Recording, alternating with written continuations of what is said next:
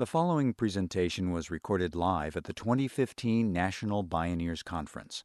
To learn more about Bioneers programs and media products, visit www.bioneers.org. Good afternoon.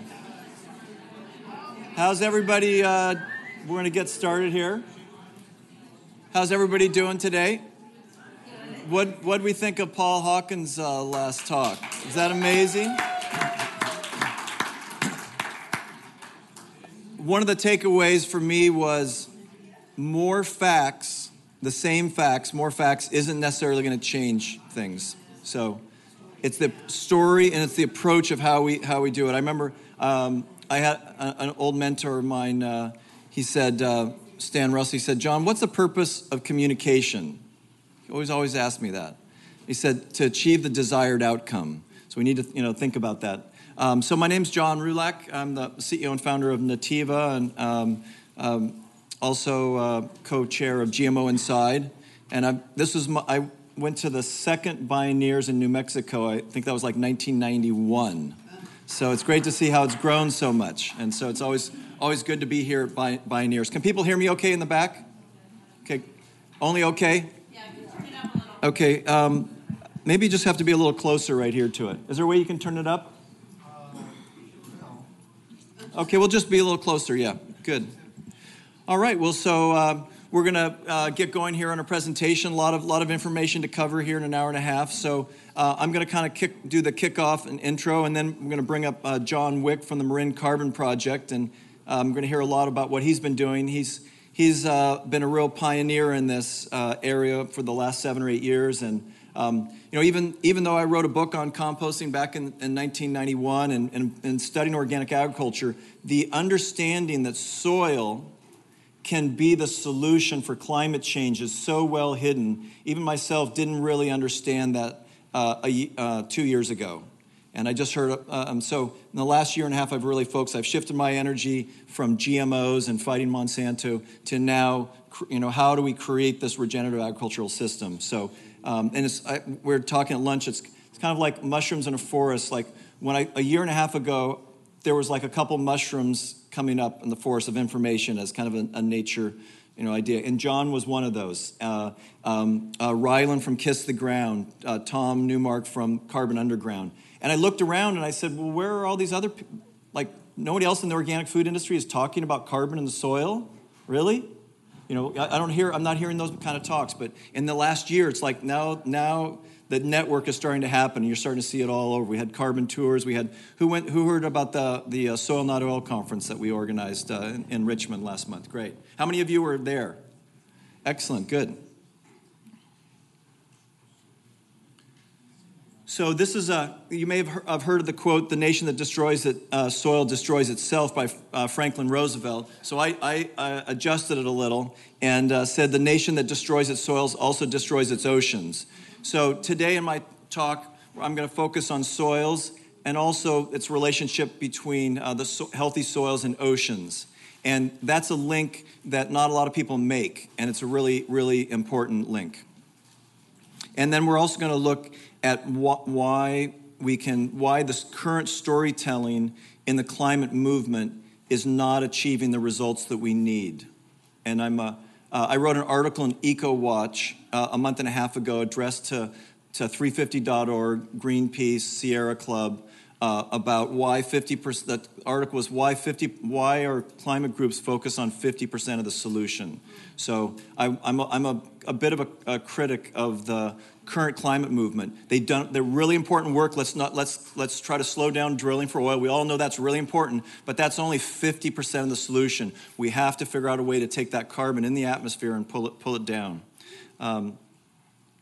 So a little about Nativa. One of the things, we're based here in Richmond, California. We sell organic superfoods, and one of the things I'm most proud about is we donate 1% of our sales to groups that promote sustainable agriculture, including Bioneers, and we're putting a fruit tree orchard at every public school in the city of Richmond, California. So we've given away $3 million to date. Thank you. So how many people know who Dr. Rattan Lal from Ohio State is? Okay, definitely you want to be aware of him. So he's a SEAM soil scientist, and this just shows you two ways of producing meat here with grass and then also industrial agriculture, which this confined feedlot is the biggest contributor to climate change and in agriculture. And if you want to see a future, please make a pledge. Don't eat any more CAFO meat. If you're going to eat meat, if you're a vegetarian, that's great. More and more people are becoming, vegan or vegetarian or mostly. But if you are going to eat meat, definitely want to do pasture-based. And we're going to talk, and John's going to explain more about how his journey of not wanting cows and then adding cows and what happened when you take the cows off the land. It's very counterintuitive. So this is a great quote. A mere 2% increase in the carbon content of the planet's soils can offset 100% of all greenhouse gas emissions going into the atmosphere. Yeah, and some people say maybe that's 1.5% or 2.5%. There's a difference of opinion exactly what the number is, but in a period of 10 or 15 years, we can bring the CO2 down to 350 parts per million. We can do that. It's very doable. We just need to focus on it. Ironically, in Paris, agriculture and oceans are not officially on the agenda. Can you believe that? Oceans and agriculture are not, but there's starting to be some change. The good news is, guess who visited Dr. Ratan Lal in Ohio State and asked him a lot of questions and spent time? The French Ministry of Agriculture. And they're holding the climate talks in Paris. So there are things going on. I just met a senior fellow at NRDC 2 weeks ago, and he says, John, we're going to have this big event in Paris under the Eiffel Tower. He says, and it's called Human Energy, and we want soil to be part of that. And so I called up my friends, Rylan from Kiss the Ground. How many people know about Kiss the Ground? It's a great organization. Definitely Google them, The Soil Story. Watch that later. And so he's going to create a project there under the Eiffel Tower that around soil. So that's an excellent thing that's going on. So what are we doing? We're acidifying our way to ocean apocalypse. So I'm going to kind of go down into the descent of what can happen if we keep the same course.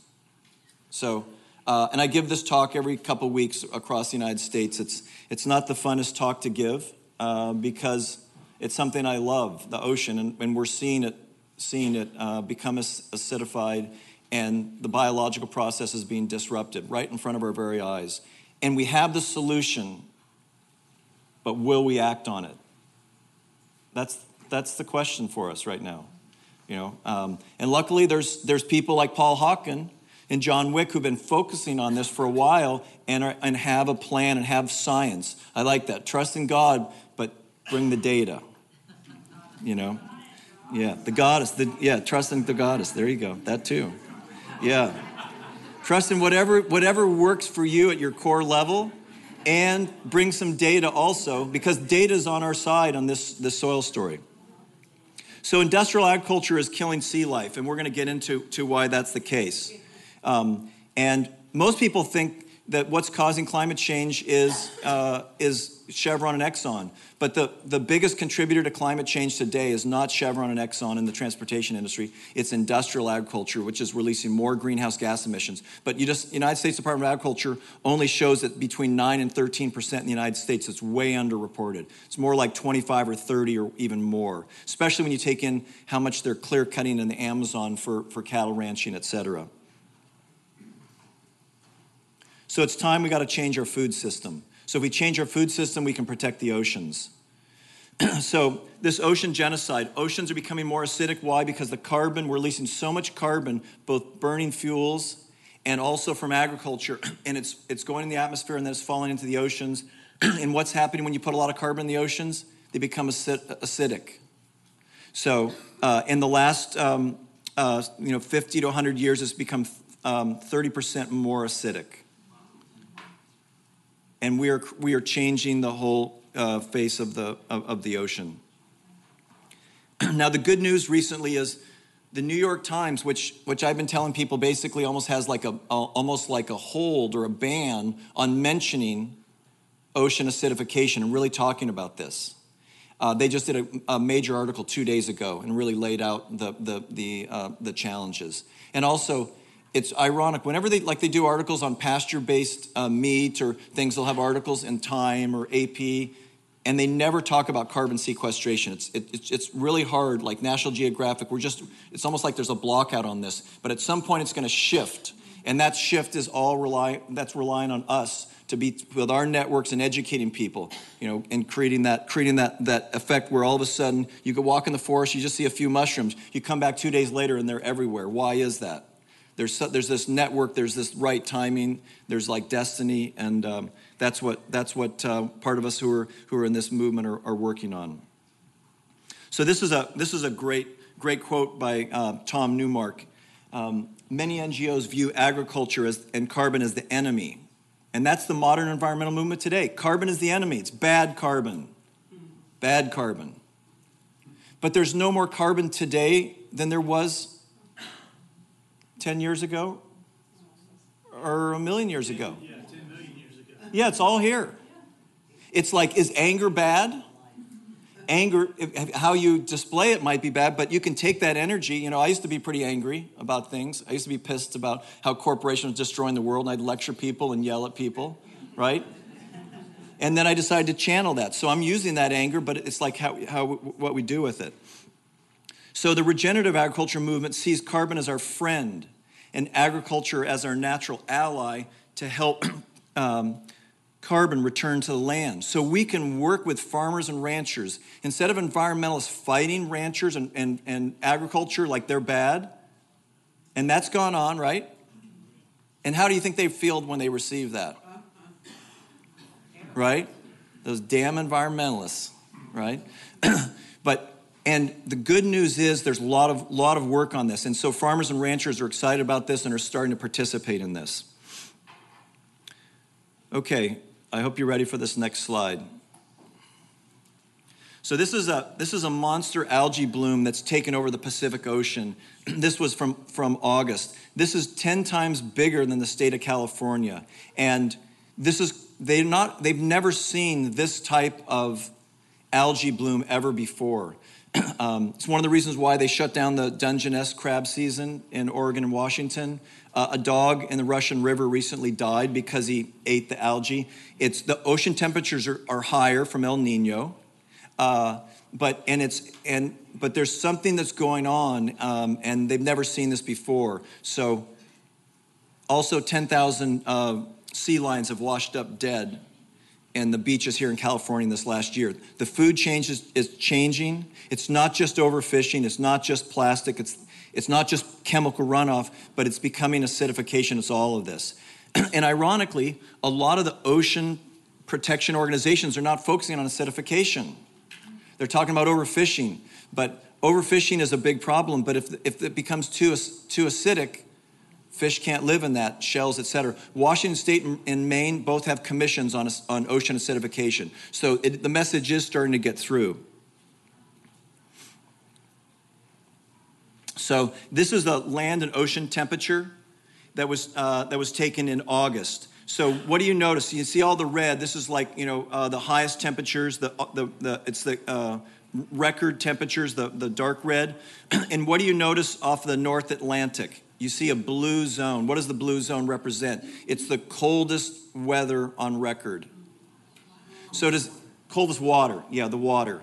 So there's this giant there. Does anyone have any idea of why off the North Atlantic we're experiencing?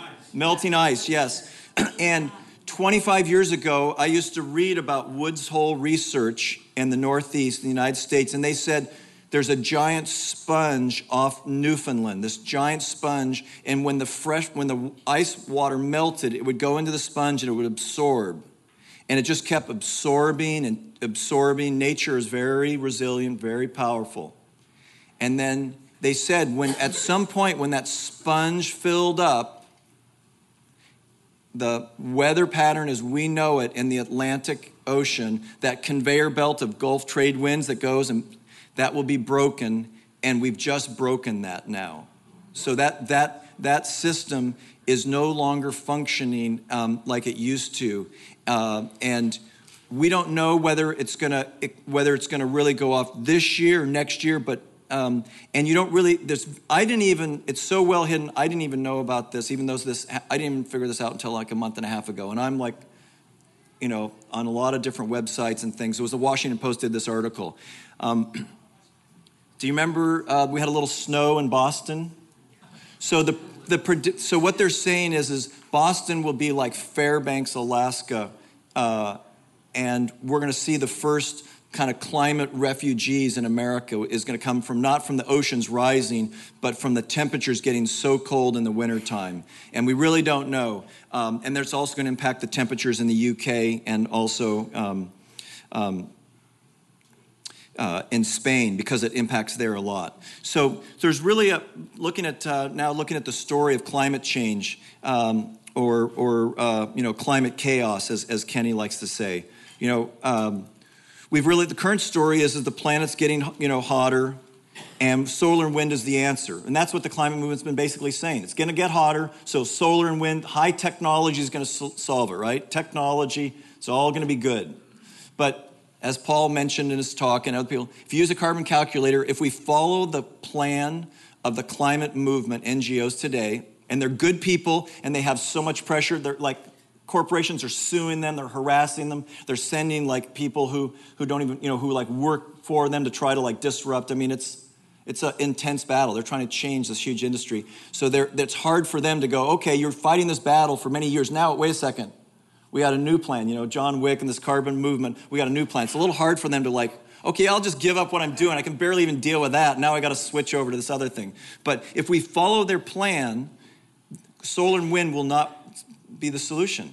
So all the whales and all the dolphins will be dead in the ocean in the next 50 years if we follow the game plan of Greenpeace and 350.org. If you just use a carbon calculator. And they're trying to do the best that they can, but now we have a way that we can change that plan. We don't have to go there. And the news story is oceans are becoming acidic, and we need to share that story because when I talk to people who watch Fox TV, and I talk about climate change, they say, did you know it's not getting hotter? They're convinced of that it's not getting hotter, and they got the scientists to prove it. They're conservatives. They're smart people. They're not like stupid people, but this is their kind of way of thinking. And as soon as you talk to them about the oceans, and did you know the oceans are becoming more acidic, and how that's impacting the whales and the dolphins, all of a sudden they listen to you, and you're not talking about the information that they've been told is not true. Because Fox TV is not saying that oceans are not dying. They don't even talk about the oceans. So all we have to do, it's like a little child's got a toy, and you go, oh, don't play with that toy, don't play with that toy. And that's what we're doing with the climate movement. We're saying, don't play with that toy, don't play with that toy. How about just like, oh, look at this other thing here. Look at this, squeak, squeak, whatever, and then the child gets...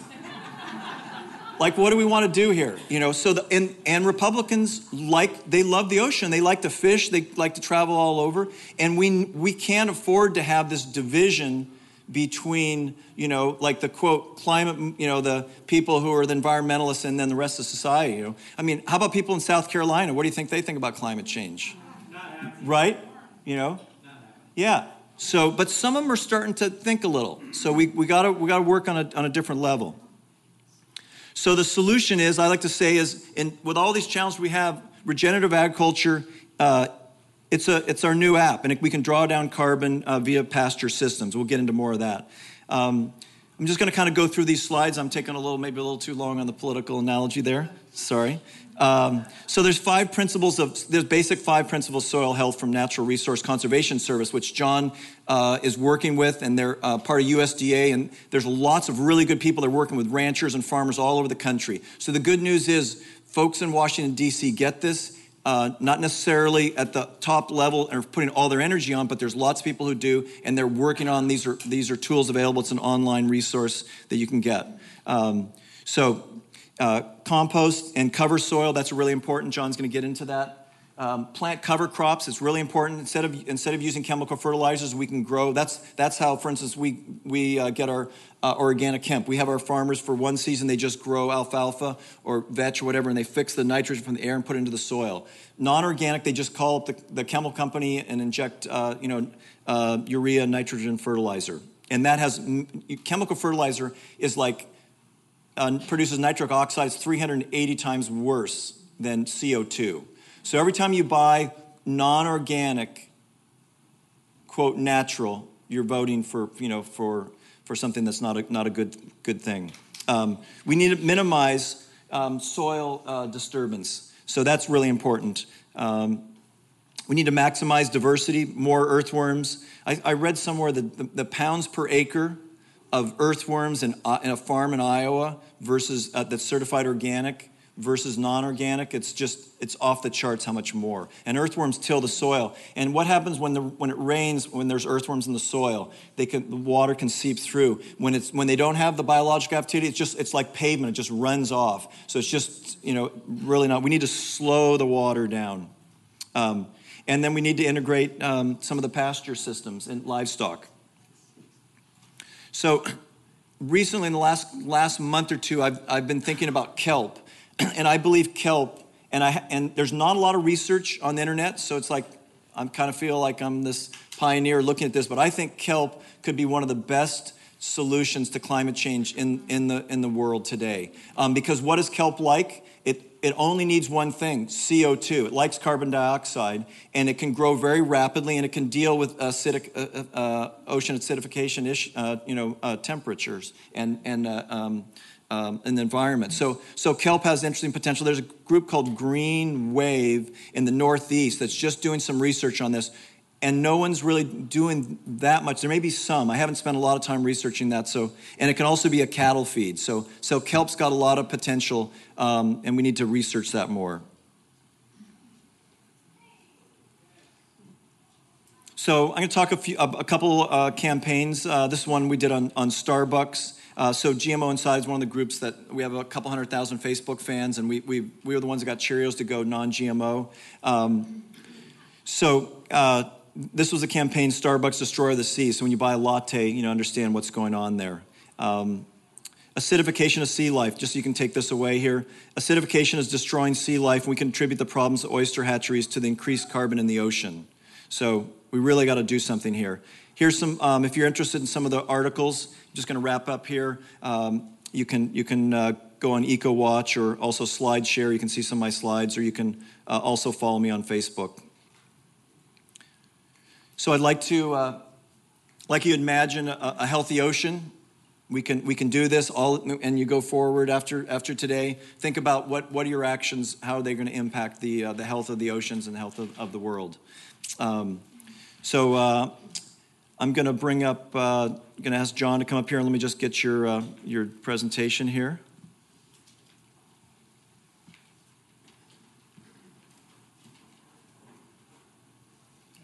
Yeah. All right. John Wick from Marin Carbon Project.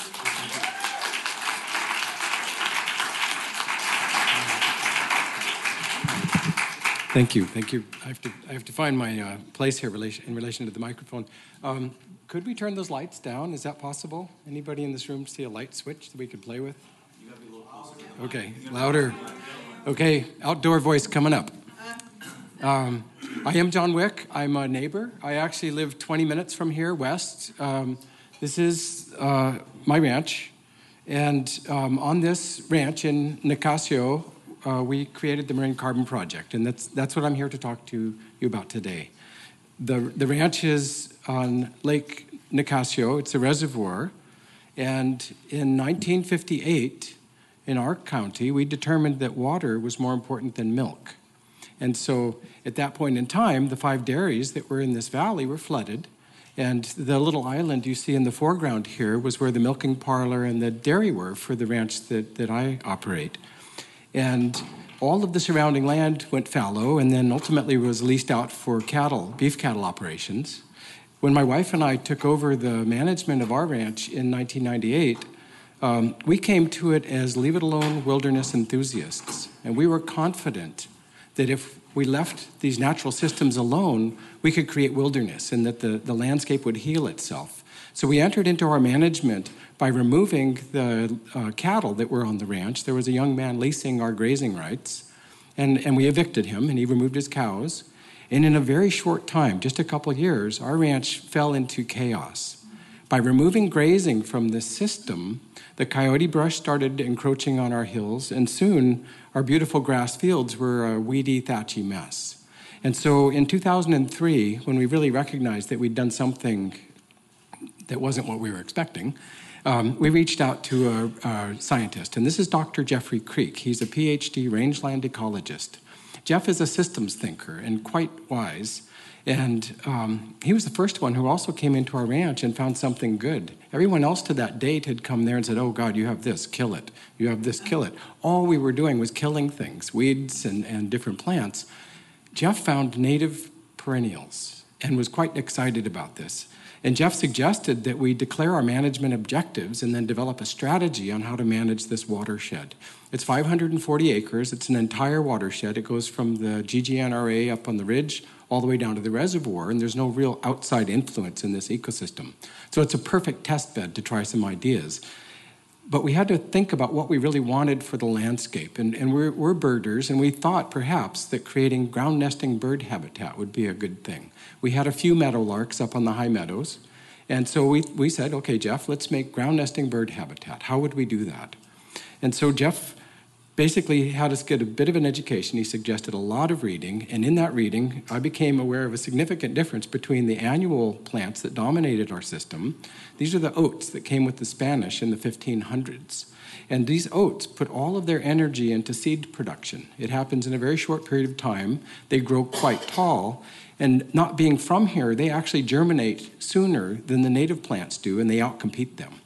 So here we have a system that's dominated by an exotic plant, and the native plants, which are several of them are perennials, are quite amazing. And Jeff had found a few of these on the land. And you can see by this image here that these native perennials put a lot of energy into below ground root development. And they do this so that they can be safe against fires and droughts. And so there's a lot of carbon energy stored below ground in the root tissues of these native perennials. And that if we used some kind of a management practice that promoted the deeper rooted perennials, we might be able to achieve our management objectives, which was creating ground nesting bird habitat. So one of those strategies, it turned out, much to my dismay, was cattle. And so we gave a lot of thought to this, and I was really, I'm pretty headstrong in a lot of ways, and there's no way I'm going to bring cows in here. I just know they're bad for the environment. So we looked at elk. The GGNRA has a herd of elk. We talked to Don Neubacher. We actually started to arrange importing elk from the seashore. We ran into problems with Fish and Game around doing that. We looked at sheep and goats. We do have a resident mountain lion, so that wasn't such a good idea because of predation. So we settled on cattle, and we had to find a herd of cattle that I could borrow as a management tool to promote ecosystem function. That's an interesting conversation to have with ranchers. We did find a herd, and this is a herd that doesn't use dewormers, and they haven't for 35 years, because the last thing I wanted to do was introduce an element into our ecosystem and deposit a biocide into the soil system. So we found a large herd of Hereford Angus beef cattle, and decided to import them once a year as a disturbance, an intentional disturbance. And what we do is we wait until the cliff swallows arrive, and it's usually around March 18th, March 20th. This is in the time of the year when the soils have started to dry. There's still enough moisture that the birds can find the mud to make their nests, but it's firm enough that we don't have pugging or compaction from the hooves of the animals, and we bring them on. And interestingly, the flies that follow the herd are the favorite food of the cliff swallows. And now all of a sudden I'm starting to think, what have I tapped here? There's a bigger, deeper, longer-term pattern here. It's very interesting.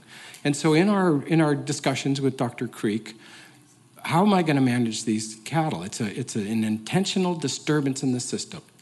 And so the idea was to concentrate them and move them through. And the idea was, and this is just speculation, but the idea was that perhaps historically these grassland systems that I'm managing had co-evolved with large herds of elk who walked through the landscape following peak fertility and left. So how, as a rancher, am I going to take 250 cows and create a 1 million head herd? One of the ways is to concentrate them, and I've played with several different innovative fencing and containment strategies. The cows actually love this. It's a rolling electric fence, and when I pull up in my truck and I start pulling it out, they get quite excited because they know that they're going to get a fresh bite of grass that no one has stepped on or pooped on. The calves always seem to get through it. I don't understand that. I've let them go. So as a rancher now, what I'm using is cattle as an intentional disruption or a tool to promote an objective that I'm looking for. And so when in the year I bring them, how many I bring, how densely I mob them, how long they're in the field, and then the period of recovery are the variables that I can work with. This fence, on the left side of it, the cows were in that field for 8 hours and then pulled off, and that's the total grazing for the entire year. And within 1 week, you can see the regrowth occurring. Now, this happens because cows basically have their favorite plants. And if you allow the cow to stay in the field, they'll keep revisiting that perennial plant, and they'll eat it until all that's left are the oats or the less desirable plants. So your management strategy actually can inform your biomass population. So our strategy was to promote the native, deeper-rooted perennials, and it worked. Within a few years, we were starting to see whole fields, acres of native plants without planting a seed. This was becoming amazing to witness. The cows are very easy to work with. They're quite cooperative. They come to my voice. I do it all by myself. I walk. I call them. They come. I moved them 67 times in 5 weeks. It's the hardest I've ever worked and the most fun I've ever had. And we've become quite a community, and we're collaborating on this. So these are professionals at this point. And what we do is we basically walk through my landscape, and then they leave. And what they leave behind is really amazing. So I've basically achieved the wilderness that we thought we were achieving by removing the grazing impact. And we've done it with the introduction of a scientific or a theoretical framework upon which this all might be happening. There are a couple interesting questions here, though. It takes me 4 semi-trailers to bring the herd on and a 5th one to haul the herd away after 5 weeks. Now, this is interesting. That's 50,000 pounds of animal weight from eating grass that didn't exist 6 months before. What's going on here? What does this mean?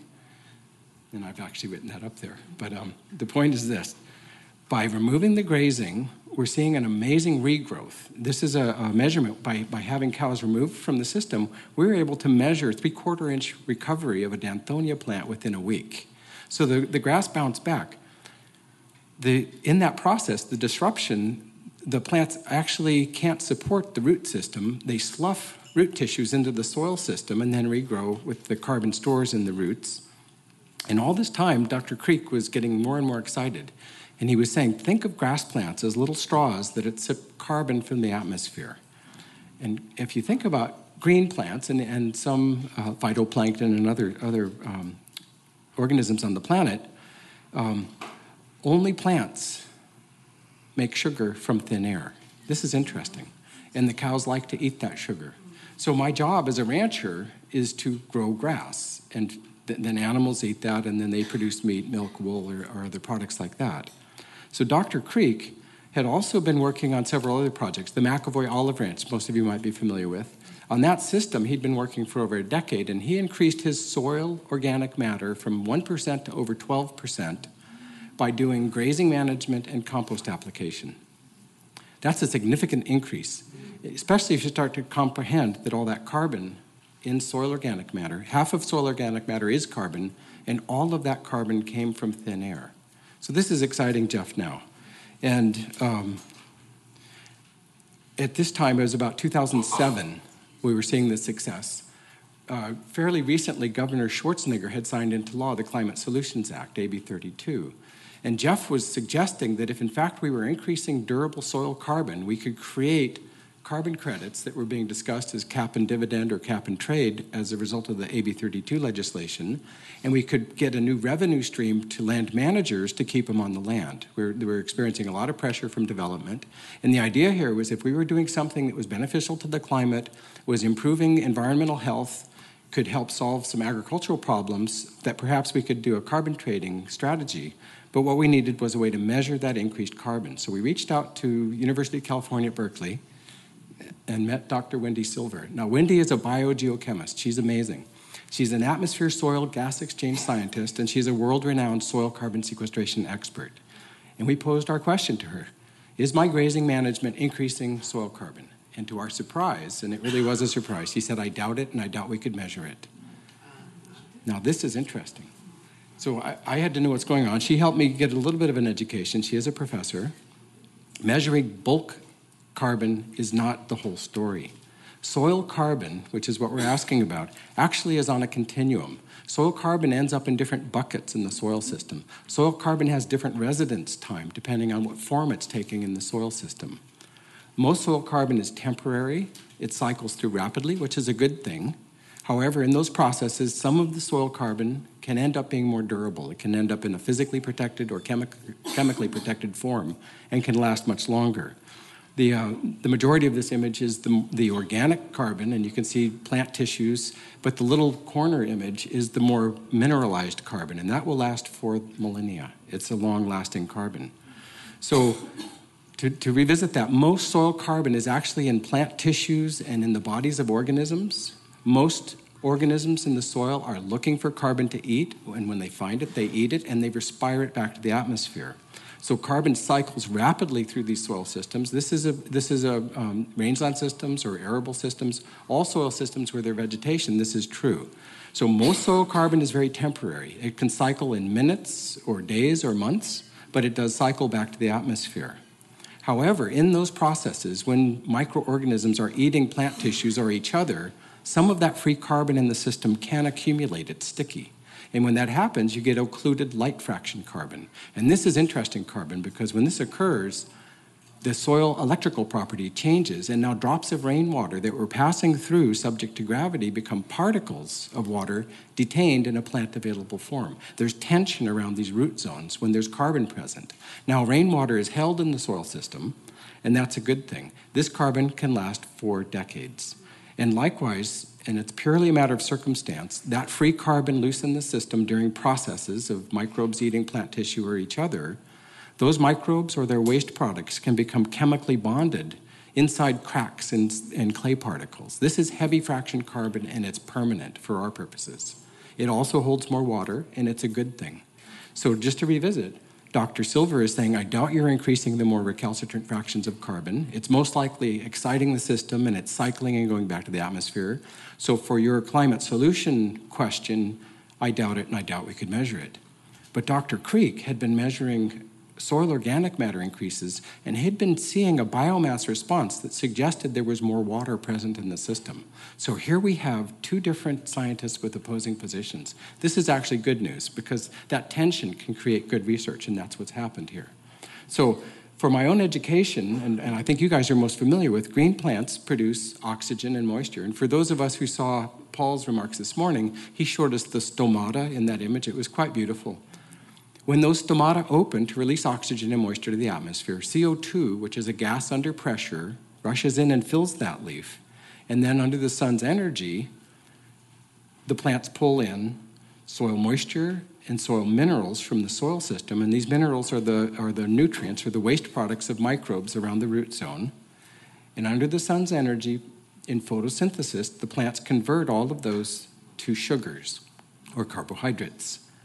And this is one of my wife's favorite lines. All of the carbon and carbohydrates comes from thin air and nowhere else. I had never thought about this, but had I thought about it, I probably would have said, well, the carbon comes in through the roots, like the moisture and everything else. It's the opposite, and that's what our inquiry started to look at. So it turns out that this transformation of carbon, this movement of carbon between carbon pools, atmospheric carbon dioxide is transformed into biospheric carbohydrates through photosynthesis. And so this carbohydrate now can enter the soil system or the rhizosphere, which is the digestive tract or the immune system for plants, by 4 pathways. One of them is the root tissues themselves are carbohydrates. And as I described earlier, during grazing events and other plant events, the plants slough root tissues or they're eaten by organisms. Now that carbon is in the soil in a different form. Plants exude a tremendous amount of sugar all around every surface of every root. 40% of the sugar a plant makes is exuded into the soil as sugar to feed the microbes who are then the digestive tract and the immune system for plants. And there's also a wonderful association with mycorrhizal fungi. The plants gift sugar in exchange for nutrients. It's a great relationship there. And the fourth pathway is the natural accumulation of surface litter. This is plant tissue, manures, dead bodies.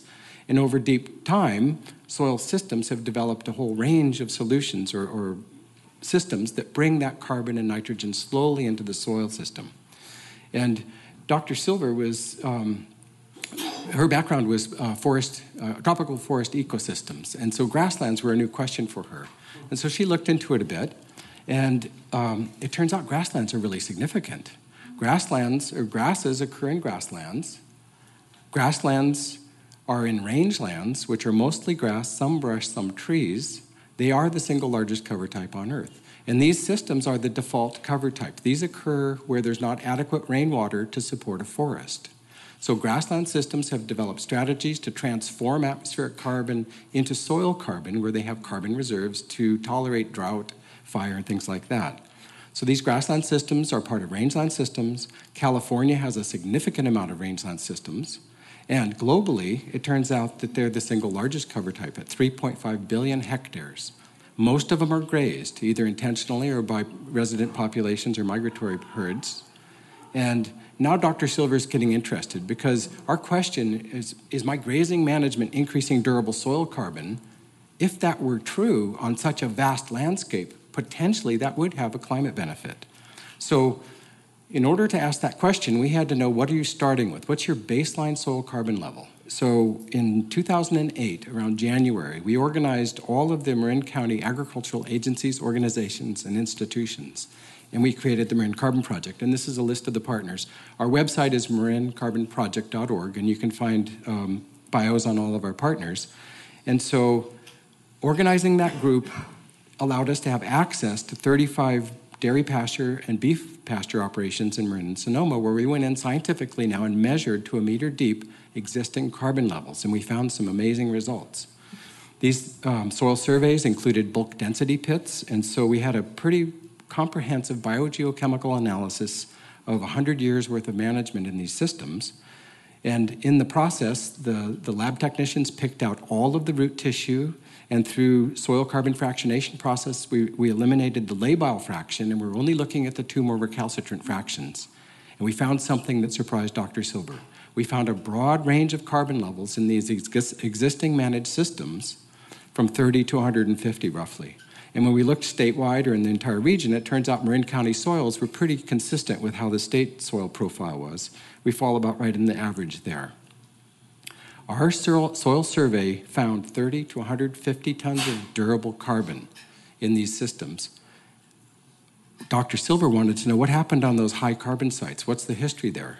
Those sites had had wet dairy manure applied to them. The other ones didn't. Wet dairy manure application, though, has a tremendous greenhouse gas emission profile with it. We have methane, nitrous oxide emissions, and those are far greater than any possible carbon benefit. So we know that application of dairy manure has an emission profile, but this is the first time a biogeochemist had ever looked at the long-term results. Ranchers do it because they see grass grow on that spot for many, many years. So it's a good thing for them. They get rid of a waste product, they see long-term grass growth, and nobody's actually been tracking the emission profile from it. So to date, it was an accepted local strategy. When we looked at the data, what we found is that the carbon was actually occurring in the more recalcitrant fraction. This is really important now scientifically. This is so important that Dr. Silver sent the soil to Michigan and had it carbon dated, and we found something that was really amazing. In 1996, the French deployed a nuclear device near Australia. We found massive quantities of 10-year-old French carbon a meter deep in Marin County soils in a permanent fraction. Whoever, that was great, right? This is exciting news. You could stop the day with that one. What we have shown scientifically is we can transform atmospheric carbon and get it into the soil system in a durable form. There are emissions associated with that, but our question was, could we replicate this scientifically? Dr. Silver, and this is a quote of hers here, we were looking for a needle in the haystack. She didn't think we could measure it and it wouldn't be significant. We were looking for a needle in the haystack and we found bricks. So what we now needed was a scientific way to test this idea ourselves without the emissions. And so after a lot of discussion, we ended up looking to compost. Now, it's really important here. We were not proposing putting compost on grazed rangelands. This was a pure science experiment now. Could we intentionally measure increases of carbon from a topical application of an organic amendment? That was our thinking. We picked a 1/2 inch thickness just because we wanted enough that we thought we could measure, but not too much to cover the plants. We designed a set of research plots on my ranch and up in the Sierras. These were randomly assigned treatment and control plots. We also looked at other treatments, which did not pan out in the end, and I'll talk to anyone later about those. But our thinking was that if we put compost on grazed rangelands, we should see some kind of results from that. Prior to any compost application, UC Davis came and conducted a complete above-ground mapping exercise. We knew what plants, where they were, how many of them. Prior to any treatment, we did extensive soil sampling with bulk density pits. We knew the complete biogeochemical properties of these systems. We knew everything about the compost. And then we started a campaign of measuring with the infrared gas analyzer and other more sophisticated lab equipment. We were measuring the CO2 emissions, nitrous oxide emissions, and methane emissions. We installed temperature and moisture probes to 30 centimeters. And we pretty much had a handle on everything going on as a baseline prior to any treatment. And then on December 8th, 2008, on my ranch, and then just, I should have said, we took the whole experiment, 3 blocks of plots with replicated 3 times with controls. We took the whole experiment to the Sierras and duplicated it. By doing that, we bracketed California's Mediterranean rangeland system. 61% of the state of California rangelands are Mediterranean. We have a coastal prairie system here, and we went to a Sierra foothill, which is the other extreme. So we had different grazing management, different soil type, different climate, different grass. The same exact compost was found in Sacramento. This is an urban green wastery. I'm an organic ranch. I needed to find an organic OMRI certified source. So we found a compost there that satisfied, and we hauled it both directions across the state. And on December 8th, on my ranch, December 12th in the Sierras, we put 1/2 inch of compost on 3 blocks of plots with controls, and then let the system run for several months. And in that period of time, each of us grazed our systems differently. I had a specific management objective for mine. In the Sierra site, they put about 35 head in 30 acres for 3 weeks, whereas in my system, I put 250 cows for 8 hours in 3.75 acres. And after several months, we went back in. This is about May, and we looked for the results. What we immediately were able to show was that the composted sites had a much higher emission profile. There was certainly more CO2 emissions from that, and that makes sense. We excited the system. But what we also found was that the forage production was significantly higher of what has turned out to be a more nutritious grass. So we're getting 50% more production of a more nutritious grass from a single bump of compost compared to the control. And then for our purposes, we measured a significant amount of carbon coming in the durable forms. It's very exciting results. And this graph here shows the occluded light fraction and heavy fraction carbon quantities at the different depths. Very exciting data. We then continued for the next 5 years and measured the same thing without any further compost. Every year on its own, the system took in another ton of carbon per hectare. So I'm going to repeat that because this is the best news of the day. A single application of compost knocked the system, and if you think about general systems theory, we had homeostasis and then an event, and now the system is self-organizing to a new normal.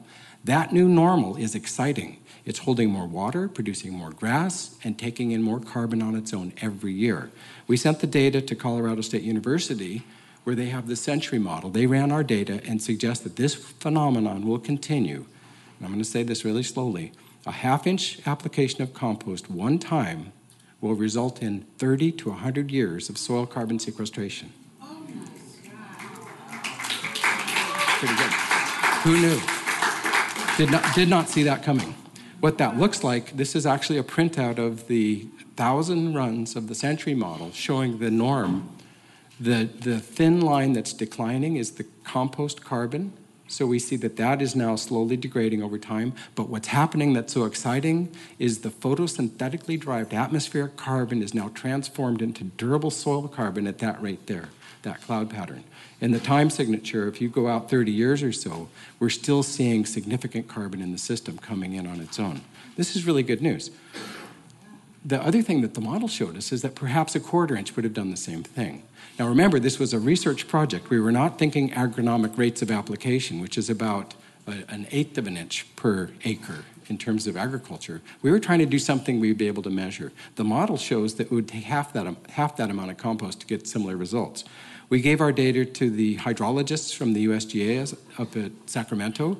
They got quite excited about the idea of managing for carbon, and they've done a big poster. This is more complicated than you can see here. But what it shows as we enter a period of climate water deficit, which is what we're seeing now, increased demand for a reducing resource, by increasing soil carbon, we could actually offset the loss of the Sierra snowpack. The amount of water we can hold in our soils statewide by managing our waste streams and creating compost and putting that on the soil actually has this cascade of measurable benefits. It just gets more and more exciting. But now you got to remember who I am. I'm out in Marin, and the big question is, yeah, but will it work on a real ranch? So I'm not a real rancher. We found that out early. Well, let's go to it. We organized and we went out on 3 real ranches. We went to the Point Reyes Blue Cheese Dairy, the Nicasio Valley Cheese Farm, and the Bivalve Dairy in Point Reyes Station.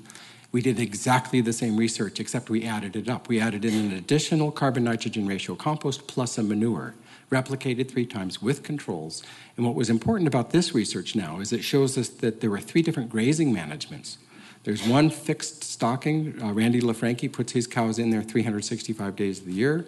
Bob Giacomini brings his replacement heifers in his paddock for about 6 months, and John Taylor puts them in for about 2 weeks. So we have 3 completely different grazing pressures. Same exact compost was applied, and this was a locally sourced one, and this had animal waste in it as well, and we're seeing similar results. This paper is still being processed and reviewed, but the scientists are very excited that the thing works in the real world. So one of the other things we needed to do was conduct a full life cycle assessment. So we started making our own compost where the scientists were able to then measure and monitor the greenhouse gas emissions from all the different ingredients and then the resulting compost. This peer-reviewed, published life cycle assessment shows that the fuel used to collect the compost, this is we're expanding to the Sacramento source. We also looked at that, and this is Dr. Marcia DeLange's work. Collection, transportation, composting, hauling, distribution, enteric fermentation from the grazing animals, soil system respiration. The net climate benefit for that transported compost to my ranch is so huge compared to the emissions, it's well worth doing. So it's a very exciting thing.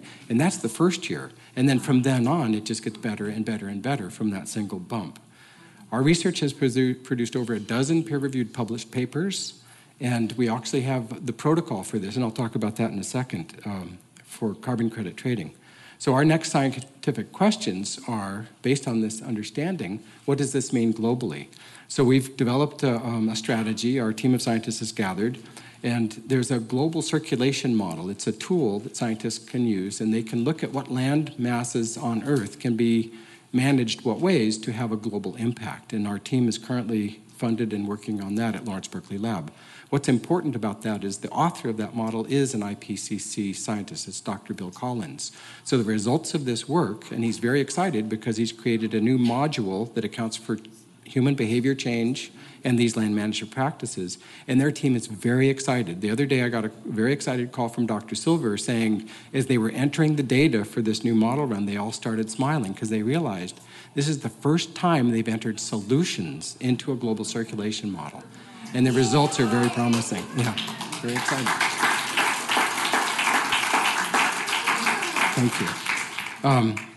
So then the other question is, what's the highest, first, and best use of these organic feedstocks based on season and place? Is it biochar? Is it incineration? Is it mummification in landfills? Is it composting? These other processes. So we need to develop the process to be able to determine first, highest, and best use of organic waste streams.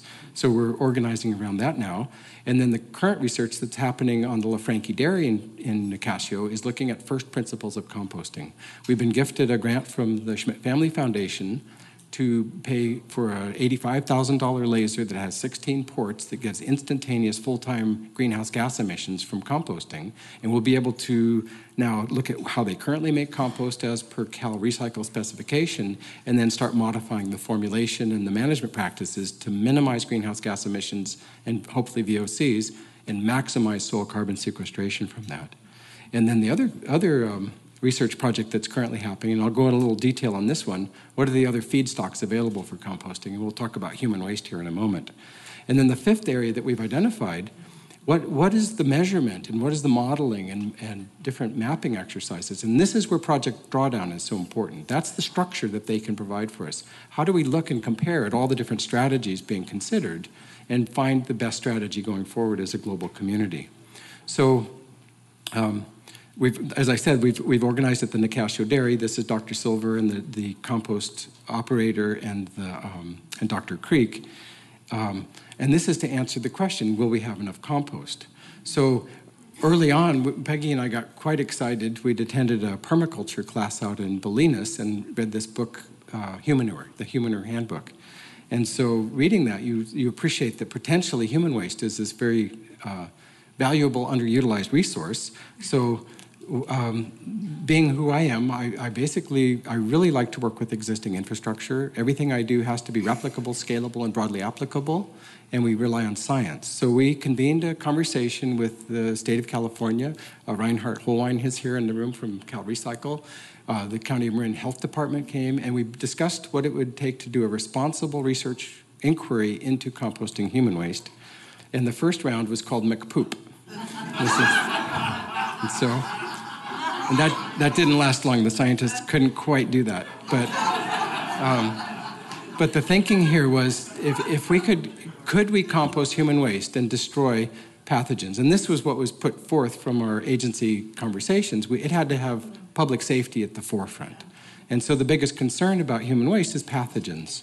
So with a little bit of exploration, we determined that the vault toilets in the National Seashore were the best source for human waste because they can't use water, which dilutes human waste 600 times, and they can't use chemicals, which would have confounded our research. And with 2.5 million visitors a year, this is a true cosmopolitan sampling. So we found vault toilets, and we hauled the material from them, and the Park Service is very excited, and even if we solve for composting dog waste, that would be a win for them, and we could talk about that later. But we organized a research project on my ranch where we took the human waste, and we designed a set of cells based on Joe Jenkins' model, where we took hay bales, and we put this human waste compost in these cells. And this is the world's most sophisticated research facility. It's got full-time measurement of oxygen, moisture, temperature. We're using the PhyloChip technology. College of Marin provided a lot of the student power to do the research.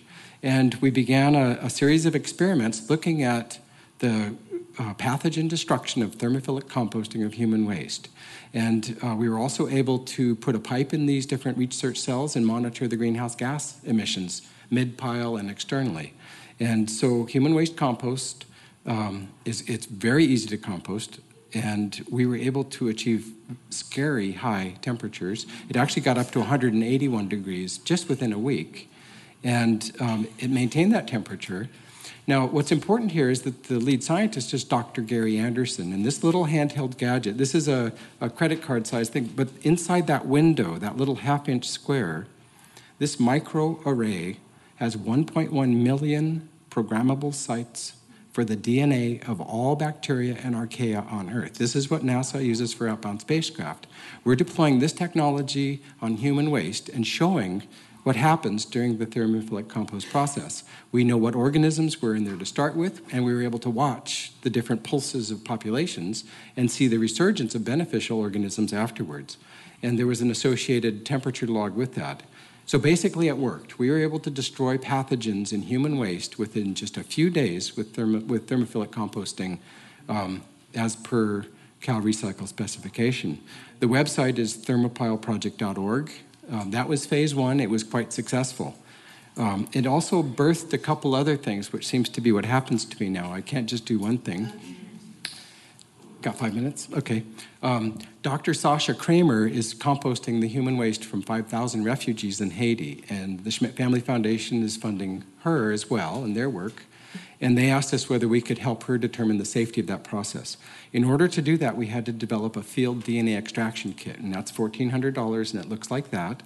And what we were able to demonstrate by getting the volunteers from the Schmidt Family Foundation to come to my ranch, we taught that team how to do field DNA extraction in order to then test for using the phylochip for pathogen destruction.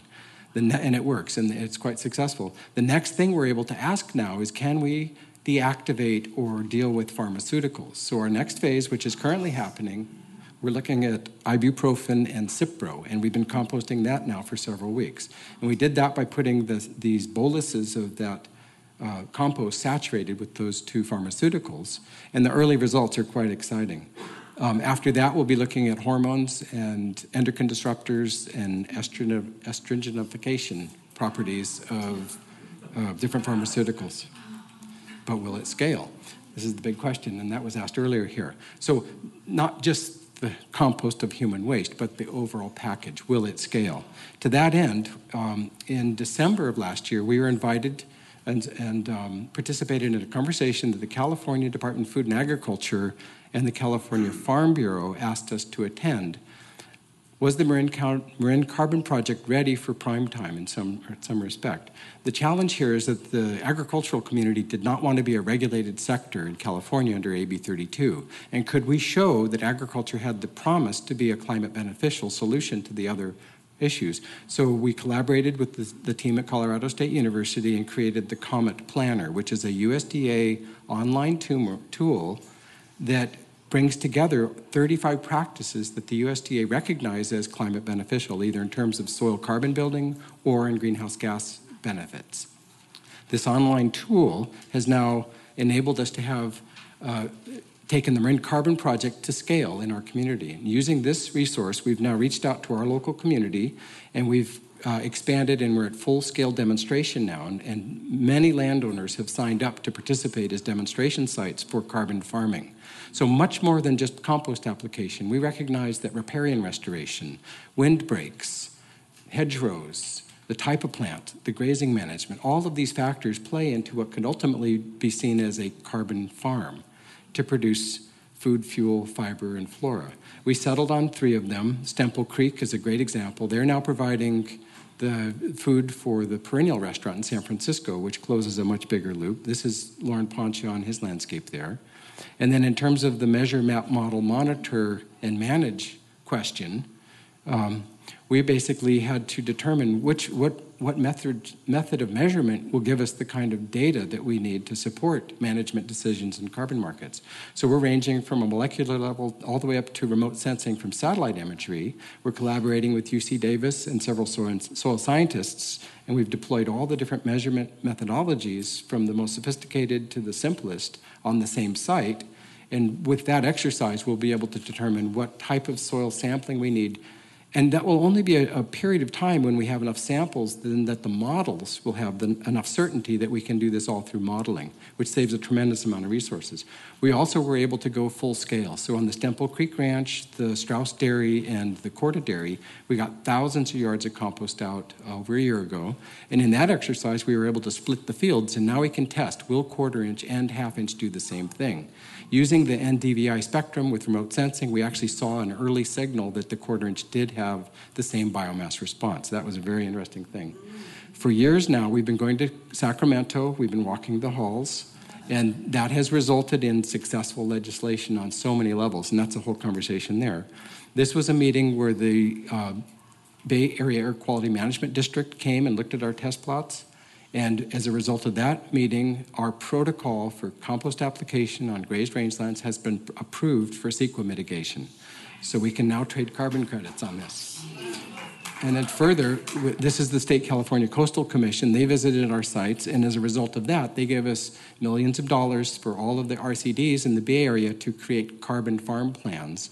And the idea here is that having these shovel-ready projects organized on the ground, when climate dollars do come, and they will, that will be the implementation money for these large-scale projects. This is a meeting where the governor sent his task force to our ranch, and the result of that in November, the following month, we heard about healthy soils in his budget as one of 5 pillars of his climate solution strategy. So it's pretty good. That's my time. I could talk all day. I just want to summarize food, fuel, fiber, and flora. This is how we interpret the production of sugar, starches, and cellulose, the products of photosynthesis. The FiberShed project is amazing and successful. I would encourage you to look at that. And what I brought, so this is a I guess a pilot pair. This is locally grown organic cotton, indigo plant pigment rather than the coal tar blue that we use. And by working with lights. And this is a hoodie. North Face made 5,000 of these climate beneficial hoodies for us last December. This is locally grown cotton. The color is from plants and natural pigments. The other pants I'm wearing are oak galls and rusty nails. Just show us the back. Yeah. So the point is this: we can look to the production of the solution for our material cultural needs through restorative agriculture in a way that globally could actually rebalance the carbon cycle, and we could look good doing it and have fun. That's all I know.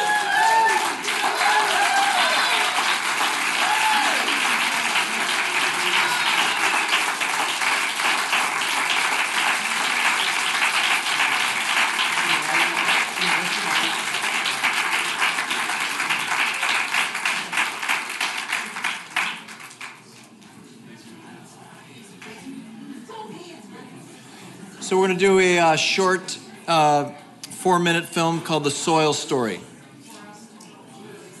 And this is by Kiss the Ground. So I want you to share. This just came out, and the person who did The Soil Story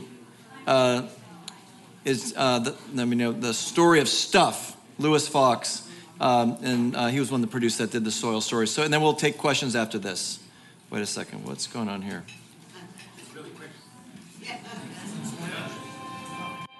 Do you feel hopeless about climate change and the damage we are doing to our planet? I did. But then I was shown a new way to look at the problem, which made the solution so obvious and so within reach. A solution that's right under our feet. Climate change is all about too much carbon in our atmosphere. But carbon's not our enemy. It's the building block of life. Everything alive is made of it. It's us. The problem and the solution are simply a matter of balance. Let's step back and look at the 5 pools of where carbon is stored on planet Earth. Starting about 500 million years ago, when plants appeared on land, carbon began to cycle in an amazing balance, a balance that allowed for life as we know it to evolve. Then one life form, us, figured out how to extract carbon from the fossil pool. Then we burned it for energy, putting it into play, disrupting that balance. The way we manage land and do agriculture is moving even more carbon from the soil and biosphere into the atmosphere. Specifically, we've moved 880 gigatons of carbon dioxide into the atmosphere, which is heating up the planet and destabilizing our climate. Now, the oceans have absorbed a lot of this excess carbon, which is resulting in ocean acidification and accelerating a mass extinction of sea life. So in order to save life as we know it, of course, we have to stop releasing fossil carbon. The big question is, where do we put this excess carbon to get this cycle back into balance? Well, remember when I said that the solution is right under our feet? It literally is. It's the soil. Plants, with sunlight and water, perform photosynthesis. They pull in carbon from the air and turn it into carbohydrates, sugars. Then they pump some of those sugars down through their roots to feed microorganisms who use that carbon to build soil. Voila, carbon moved. Plants pump it in and soil stores it. Nature's living technology is amazing. Scientists have recently discovered that applying a thin layer of compost sets up an ongoing positive feedback loop that brings more and more carbon into the soil each year. In concert with other regenerative practices like not tilling the soil, planting trees, cover crops, and planned grazing, we can build and retain gigatons of soil carbon. This is carbon farming. This is regenerative agriculture. And there is nothing more powerful than an idea whose time has come. Unlike more carbon in the atmosphere, more carbon in the ground is good for us. It makes healthy soil, which is nutrient rich, full of life, and holds way more water. This means more nutritious food and crops that are more resilient in the face of drought. That's good news for farmers, families, and everyone that eats. Remember this: the way we grow our food, fiber, and fuel either puts carbon up into the atmosphere or it pulls it down into the ground. The regeneration of soil is the task of our generation. Our health, the health of our soils, and the health of our planet are one and the same.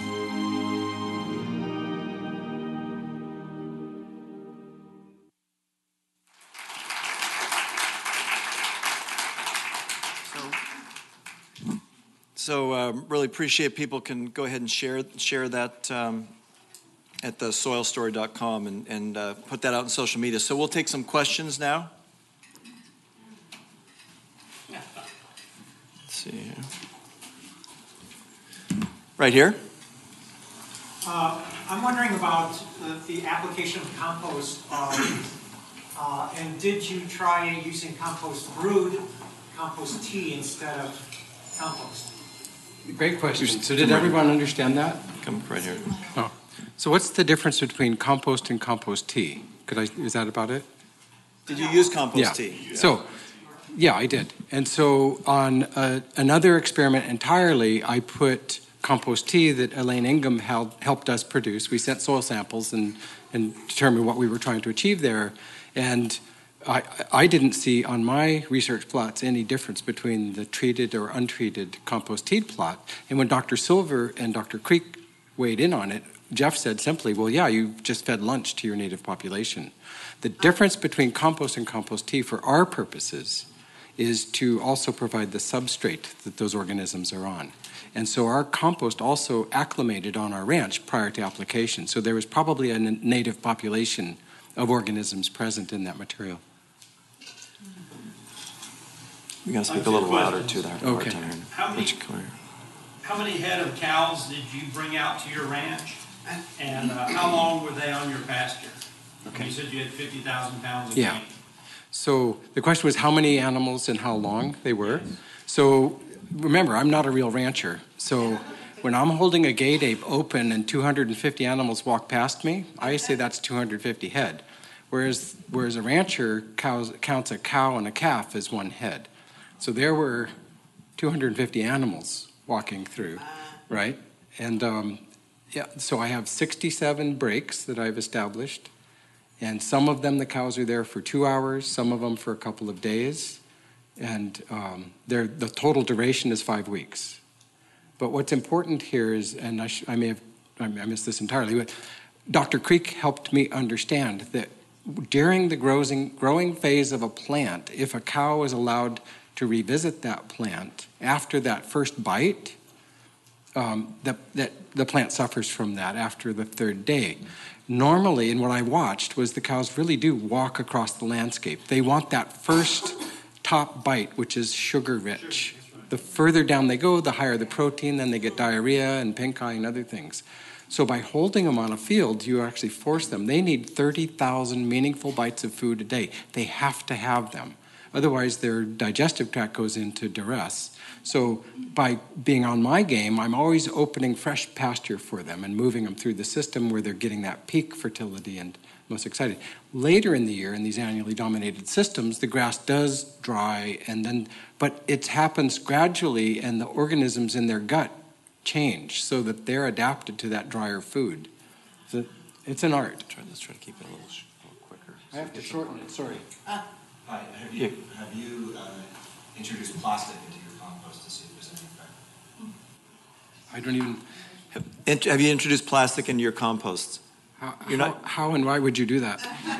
He's not using plastic in his compost. I'm not using compost as plastic as compost, but to introduce plastic into the compost to see if the compost will digest the plastic. Research-wise.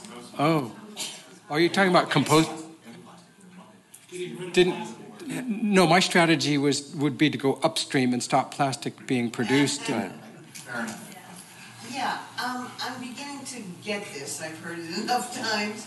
But I'm wondering, do we know what the impact of this carbon sequestration will be on the oceans? Is there any information about how quickly they might respond or how? Yeah, there's certain organizations like Oceana that are studying this, but the main thing they're saying is we have too much carbon in the oceans. Right. And so some people have told that the oceans can start to naturally come back in balance, but I'm not an ocean scientist, so I don't have the exact information. But that's we got to just stop putting more carbon into the atmosphere and pull it down. Yeah, I'm just wondering if it'll come out. So can we just tag on that? My understanding is that the ocean and the atmosphere are in a dance, and they're always in balance. By removing carbon from the atmosphere, the ocean should release it. Okay, thanks. Yeah. What information can I refer farmers in the Mid-Atlantic area, because it's a very different climate? NRCS, right? Yeah, so I said earlier, is my preference to work with existing infrastructure, and that's expressed in agricultural systems through the USDA. And in every county in America, there is a resource conservation district which collaborates with the Natural Resource Conservation Service. And so Farm Bill funding hits the ground through those organizations. Ask them to ask or request for carbon farm plans, and we're trying to put pressure to get those national. From NRCS. I saw the charts, and it looked to me like a lot of that, most of that carbon was pretty close to the surface of the Earth, the one I saw, and I heard you mention that this is in Mediterranean climates. So there's been some questions about the wisdom of trying to put a lot of carbon on the surface of the Earth in California with this Mediterranean climate, knowing that through the last 100 years, all these areas have burned several times by lightning or whatever cause, and just a matter of time before they're going to burn. And they burn to quote-unquote bare mineral soil in some cases. So my question is, have you thought about whether a fire or two will undo everything you're doing in your field? I haven't thought about it, but I will tell you what I think right now on the spot. We looked at the durable forms that are in the ground. So the recalcitrant fractions are pretty much fireproof. So if the above ground vegetation burns off, that's a net carbon zero. That's mostly labile. And then any litter that might be on the surface, is that what you're describing? Just carbon in general? Carbon, yeah, I think it would be a net carbon benefit to put compost on grazed rangeland systems in California, even with fire. We could talk offline if you want. I'm understanding this to be happening in a grazing, ranching situation. So in terms of farming and producing produce or something, does it translate, or the plants are different and it doesn't translate? What's the relationship there? Go. Yeah. So we were intentional looking at rangelands. I didn't want to get stepped on by Monsanto. And so nobody's out in the rangeland system putting anything out there. By definition, the minute you irrigate it, fertilize it, or plant into it, it becomes pasture. And so we were purely looking at a system that nobody was in to see if we could deploy something globally that could reverse the climate crisis. The idea here is that by understanding in depth the mechanism that we're working with, other people could get inspired and then take that mechanism into other systems. And that seems to be happening. And compost, the benefit besides just the carbon is you're going to have more nutrients in the soil, and you're going to conserve water, and you need less water. You don't have to pump water. You don't need to pay for all the electrical bills for that. Or the carbon. Or the carbon, yeah. You talked about occluded light fraction carbon versus heavy carbon. Could you just Yeah, so I think most of us are familiar with humus, and that's the occluded light fraction. It's physically protected carbon, it's sticky, and it also starts to associate with the minerals in the soil. That's the physically protected carbon. The heavy fraction is actually when it is armored up with minerals, where it's inside of a clay particle. This is kind of the elephant in the room, I'm going to say it anyway. I'm wondering if there's any interest or discussion, both with the ocean and with the compost and land, to administer zeolite to ameliorate some of the effects of the radiation coming over from Fukushima. Got me there. I will hope you look into it. What is zeolite? Zeolite pulls out radiation.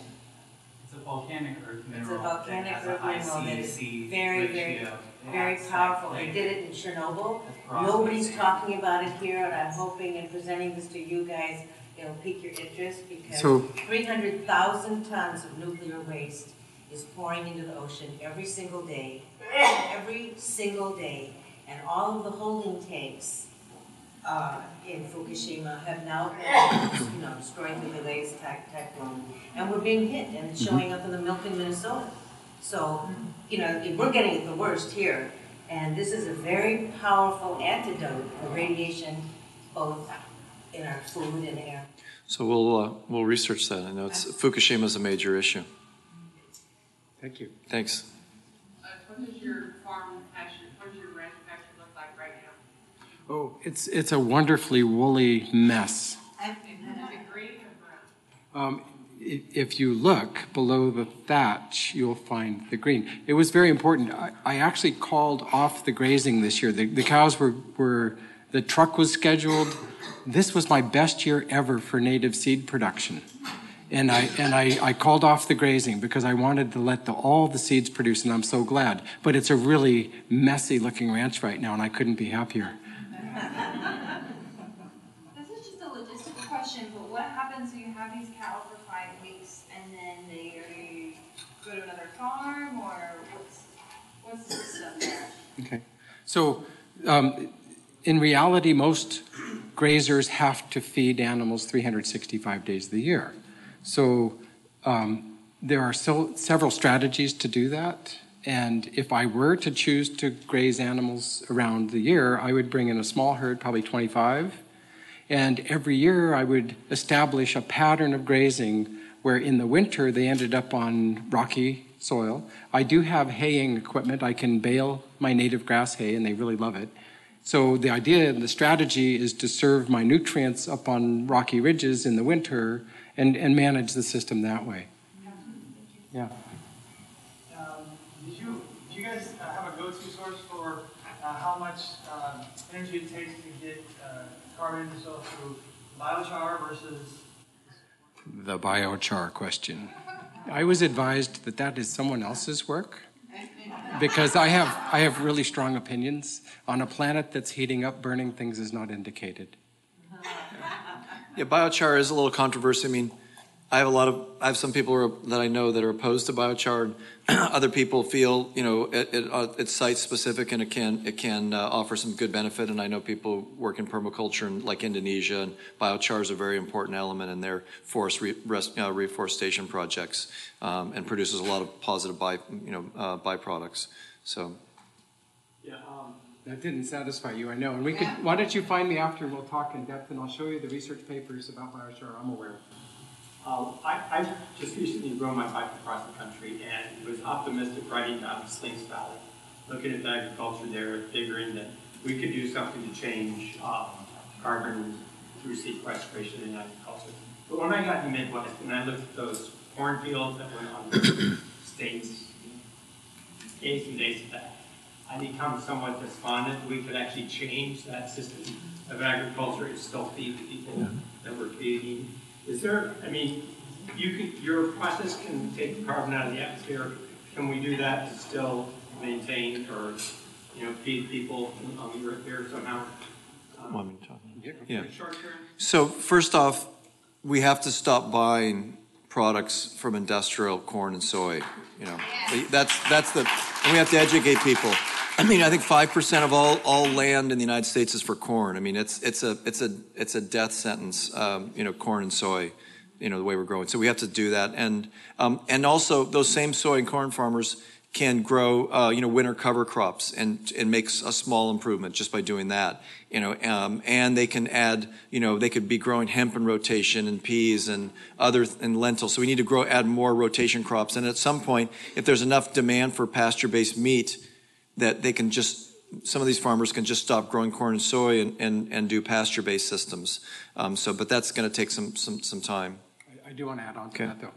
So the only way this is going to work is if everybody's invited into it. And so we really have to find it in our hearts and figure out a strategy where there's room for conventional ag, for, or all the different systems. Yeah. The good news here is that the political will of the Americans have been expressed, and climate is an issue. And the Farm Bill and through the USDA, that healthy soil strategy addresses this, and that's where Farm Bill funding is being directed. So it's a national campaign of healthy soils. It's a very exciting time. This is the UN Year of the Soil. This is our moment, and there's room for everyone in the tent. And also, just have to understand, industrial agriculture actually feeds a very small portion of the population. It's not like 50 or 60 or 70%. It's less than half. And there's a lot of food waste and things just there. We need to focus on the distribution and that. So and small farmers are the backbone for the whole world for food production. We've kind of forgotten that. We kind of have a more U.S. centric view, but and that's a more complicated thing. But there's a lot of good research on that. Yeah, I'm a small farmer up in Mendocino, and we're launching a project called Organic No-Till. We've got the website organicnotill.com, and we're wondering about strategies. We're trying to develop a model to do no-till organic farming in California in this climate, and we're wondering what strategy we should take next. Go for grants or grant funding, or try to hire a grant writer, or we're wondering what step to take next. I would suggest is to start to learn from people who are doing that. I know somebody in Sebastopol, I think it's called Bullfrog. Singing Frog, yes. And is Paul here? Yeah, so they're doing really good work on that. So yeah, you might, I don't have, we can maybe talk later, but that's important to do. What was that again? Singing Frog, yeah.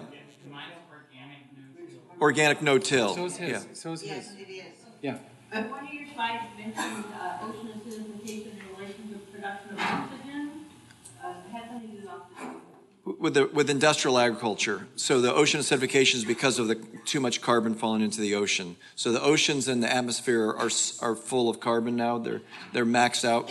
Their carbon sinks. So now we need to put it into the soil. Well, it's also there's lowering of oxygen as well because of the cutting of forests, and also that's the other thing I didn't mention. There's a lot of things you can mention in this talk. The plankton, 2/3 of the oxygen in the planet is from plankton. So we're seeing about 1% of the plankton I think is dying a year right now. So we're seeing a reduction in oxygen. That's going to be definitely going to be an issue for humanity as in the planet is we're going to have low levels of oxygen going forward unless we change things. There's also research showing that increased CO2 levels cause us to have all kinds of complications. It's hard to think. Yeah. Yeah. You think? Are we not thinking so clearly sometimes? Speak for yourself. No, just. Can you just outline the stances of Bernie and Hillary with anything they've said? Oh, about Bernie and Hillary. So actually, Bernie was the first president that talked about ocean acidification. So that's good. Bernie's more he's an economic progressive, not so much a wide on the environment. That's one of the criticisms from the environmental movement right now, but much better. And he talks about climate change as a real issue. I mean, Hillary is going to appoint whoever Monsanto suggests for Department of Agriculture and whatever the frackers want for the, Secretary of Interior. Let's be real. Yeah. More questions. Yeah, just a couple more questions. In terms of like practitioners and people getting in the field to help scale this work, what do you see as like missing skill sets or for young folks stepping into this? What's needed? You want to take that? So in Marin County, what's missing? Yeah, what's missing? How can we roll this out and include everyone, including young people? Marin County has a wonderful organic garden or farm at the junior college. The conversation right now, and I saw someone from North Bay Conservation Corps. Yay, there she is. So that's the conversation. How do we start connecting with our existing infrastructure? You guys, this thing is built. We lost the manual. We backed into a corner. Everything's in place. We're ready to roll. We just need to organize and put our priorities straight. We have a beautiful education system. We have wonderful people. All the right people are all in the right places. We just need to have a couple more conversations, and this will happen. And also just want to add is more storytellers, and also social media is very important. Creating the right kind of click candy so people do that. So that's really important. Regeneration International, Kiss the Ground. These are some of the organizations.